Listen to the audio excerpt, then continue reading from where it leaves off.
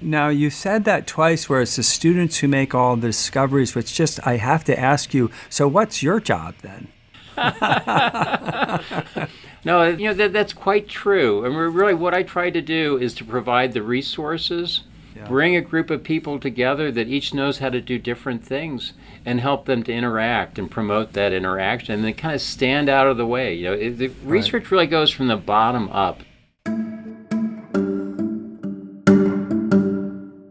Hi, everyone. I'm Jim Ryan, the president of the University of Virginia, and I'd like to welcome all of you to the latest episode of Inside UVA. This podcast is a chance for me to speak with some of the amazing people at the university and to learn more about what they do and who they are. My hope is that listeners will ultimately have a better understanding of how UVA works and a deeper appreciation of the remarkably talented and dedicated people who make UVA the institution it is.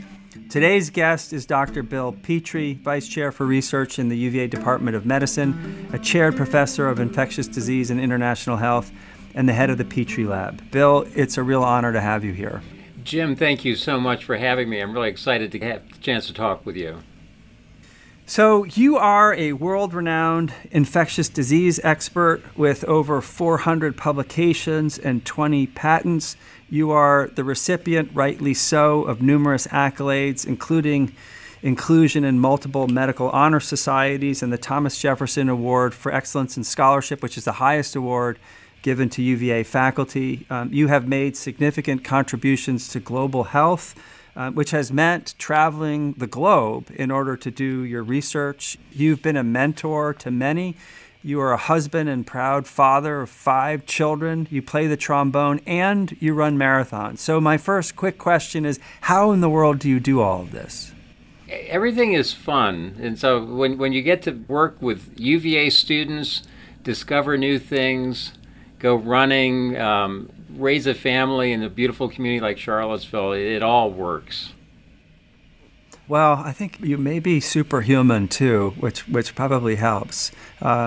So I'm curious to go back to the beginning. I mean, you have had a truly remarkable career. How did you get started and how did you get interested in the field of research that you've been pursuing for decades now? I think I've always wanted to be a scientist. Like I was in elementary school during the race to the moon, and my godfather was actually the press officer for NASA, so I got to meet Scott Carpenter. And my father was a chemical engineer, and so I always knew I wanted to be a scientist. And then there was a wonderful program at NIH that put high school students into the labs at NIH. And my older sister did that, then I did it, my younger sister did that, and all 3 of us now are physician scientists. And so we learned that we both wanted to be doctors and care for people and also do science. And so it was really a remarkable opportunity for high school students. So where did you grow up? Did you grow up near NIH? Yeah, we grew up in D.C., yes, okay. Yeah, so just in the Chevy Chase part of Washington. And then how about your particular field? I mean, you could have studied any number of things. How did you get interested in the topics that you study? Well, in medical school, one of my professors was Dick Garant, who's still here on faculty. And Dick lectured us as first-year medical students about how important infectious diseases were in low and middle income countries, and I was sold on the spot, and I'm still doing what he told us about 40 years ago. And it's been an interesting field to be in lately. For sure. Yeah, it's been very fulfilling to be able to try to contribute something back with the pandemic. Yeah, I want to come back to that. But first I'm curious, a lot of folks I've had on this podcast, I've asked them what led them to UVA. I want to ask you a slightly different question. I mean, you have spent essentially your entire professional career here and have been a professor for more than 3 decades. What's kept you here? Jim, it's the students. And I don't know that people outside of science understand that all of the discoveries that are made by students, and whether that's UVA undergraduates, since our medical school is part of the grounds, it's easy for them to work in the lab, graduate students, MD fellows, they're the ones that are making the discoveries, and that is like so fun because I'm learning new things, and at the same time, it's creating careers and building, young people's futures, and then to be able to follow their success, over 30 years, and see them be their own person in science and medicine. And what are you working on in the Petrie Lab right now? Well, we have a big effort on making vaccines. And so that includes work on an intranasal vaccine for COVID-19. We're actually in trials in non-human primates of an amoebiasis vaccine, which is the parasite that I first started working on 30 years ago at UVA. And then we're actually working on a vaccine against another parasite that's important in children in low-income countries called cryptosporidiosis. And your work on COVID, you pivoted a bit to focus on COVID when the pandemic hit. And can you talk a little bit about what that looked like? Sure. What was clear here, like by February of 2020, was that COVID was coming to Charlottesville, that it was inevitable. And we were able to set up a study before the first patient ever arrived at UVA Hospital where we could collect every discarded clinical sample from a COVID patient.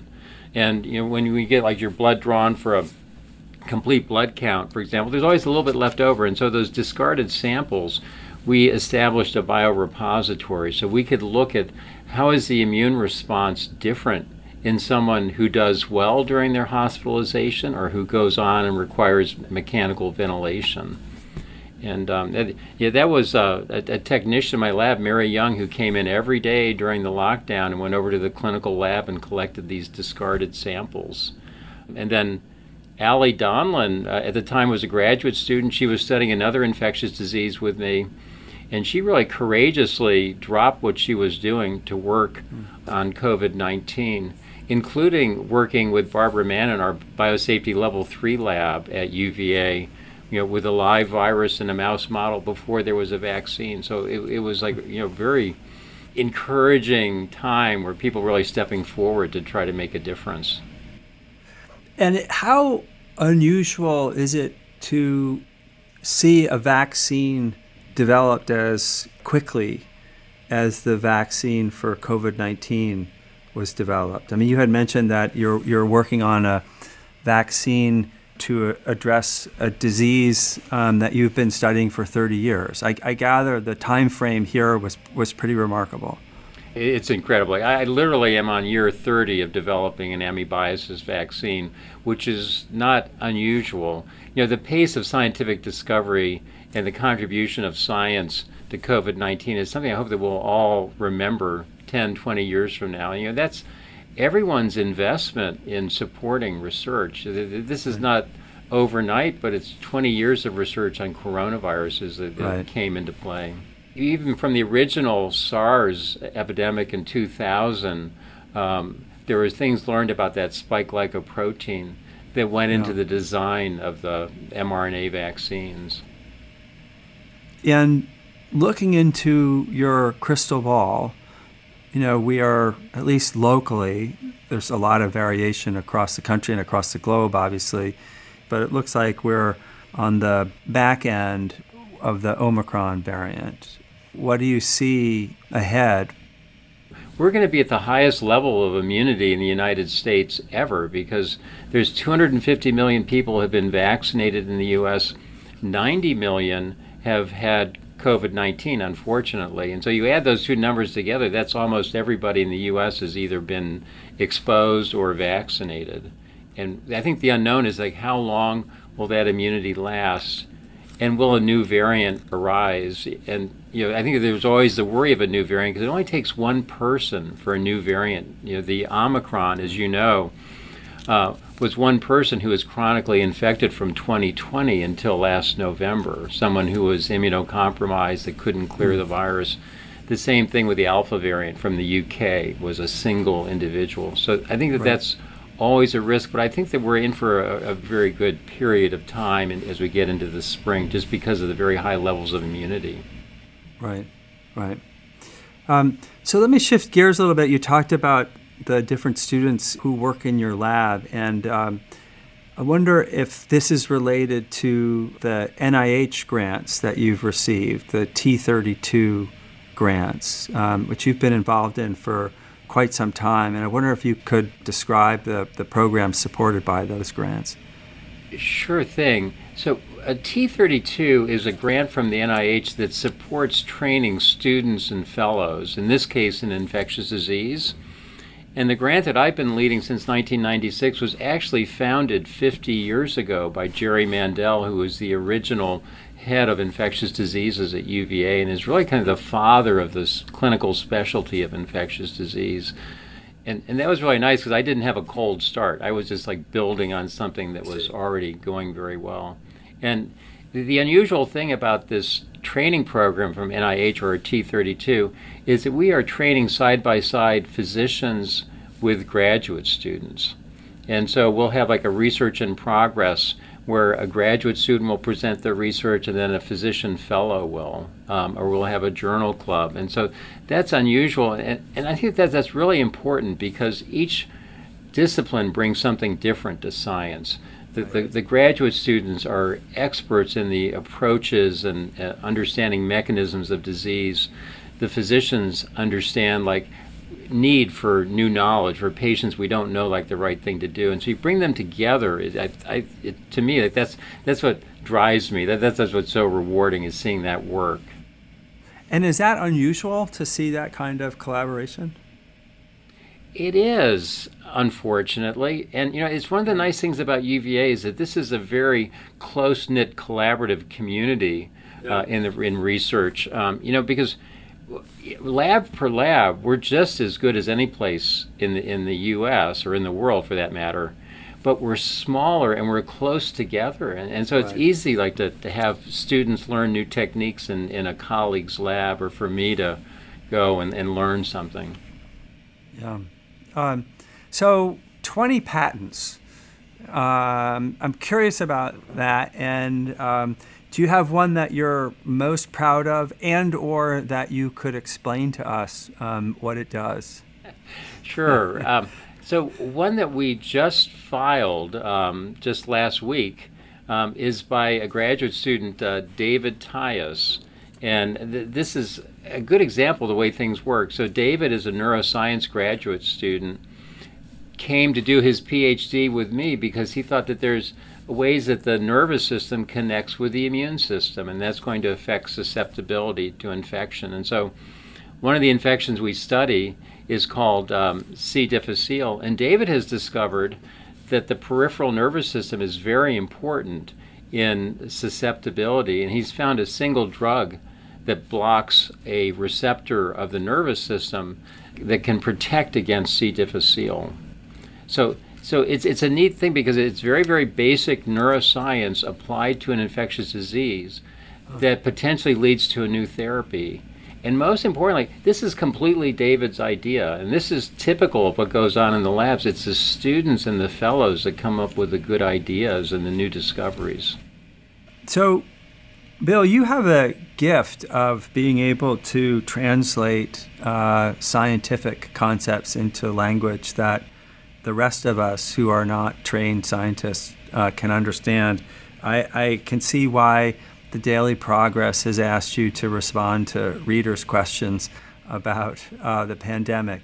How hard is it to do?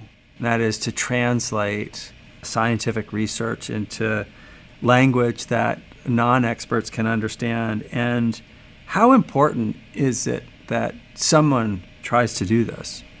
Well, in a way it's hard, in a way it's easy. It's easy in that I can understand the science much better than the average person in Charlottesville. Right. It's hard because to answer, they're really smart questions that I get from the Daily Progress. And so I've got to go into the literature and really understand it, so I'm telling people the right thing. And of course, that's one of the beauties of being a professor, is that every time you teach, you're learning more than the person that you're teaching. Right.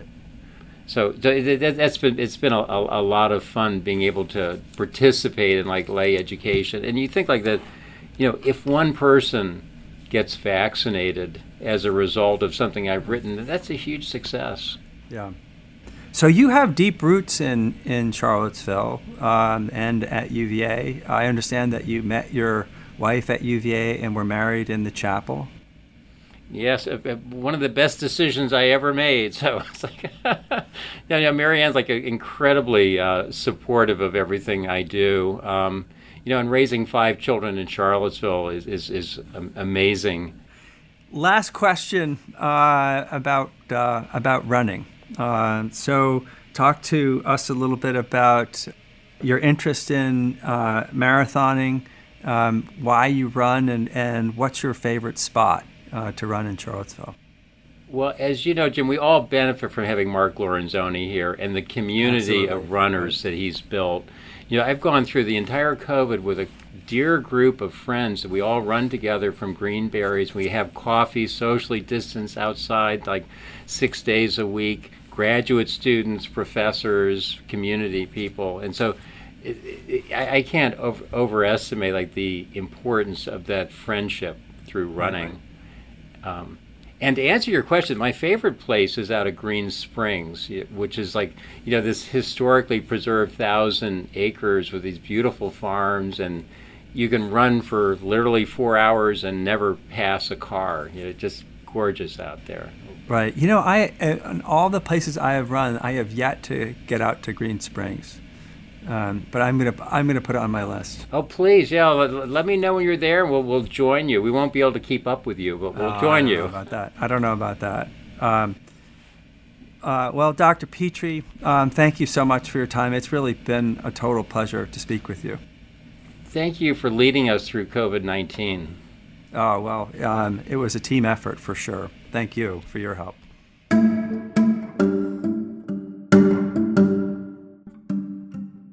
Inside UVA is a production of WTJU 91.1 FM and the Office of the President at the University of Virginia. Inside UVA is produced by Mary Garner McGee, Brooke Whitehurst, Matt Weber, and Nathan Moore. We also want to thank Monica Shack, Athena Haney, and McGregor McCants. Our music is Turning to You from Blue Dot Sessions. Listen and subscribe to Inside UVA in Apple Podcasts, Spotify, or wherever you get your podcasts. We'll be back soon with another conversation about the life of the university.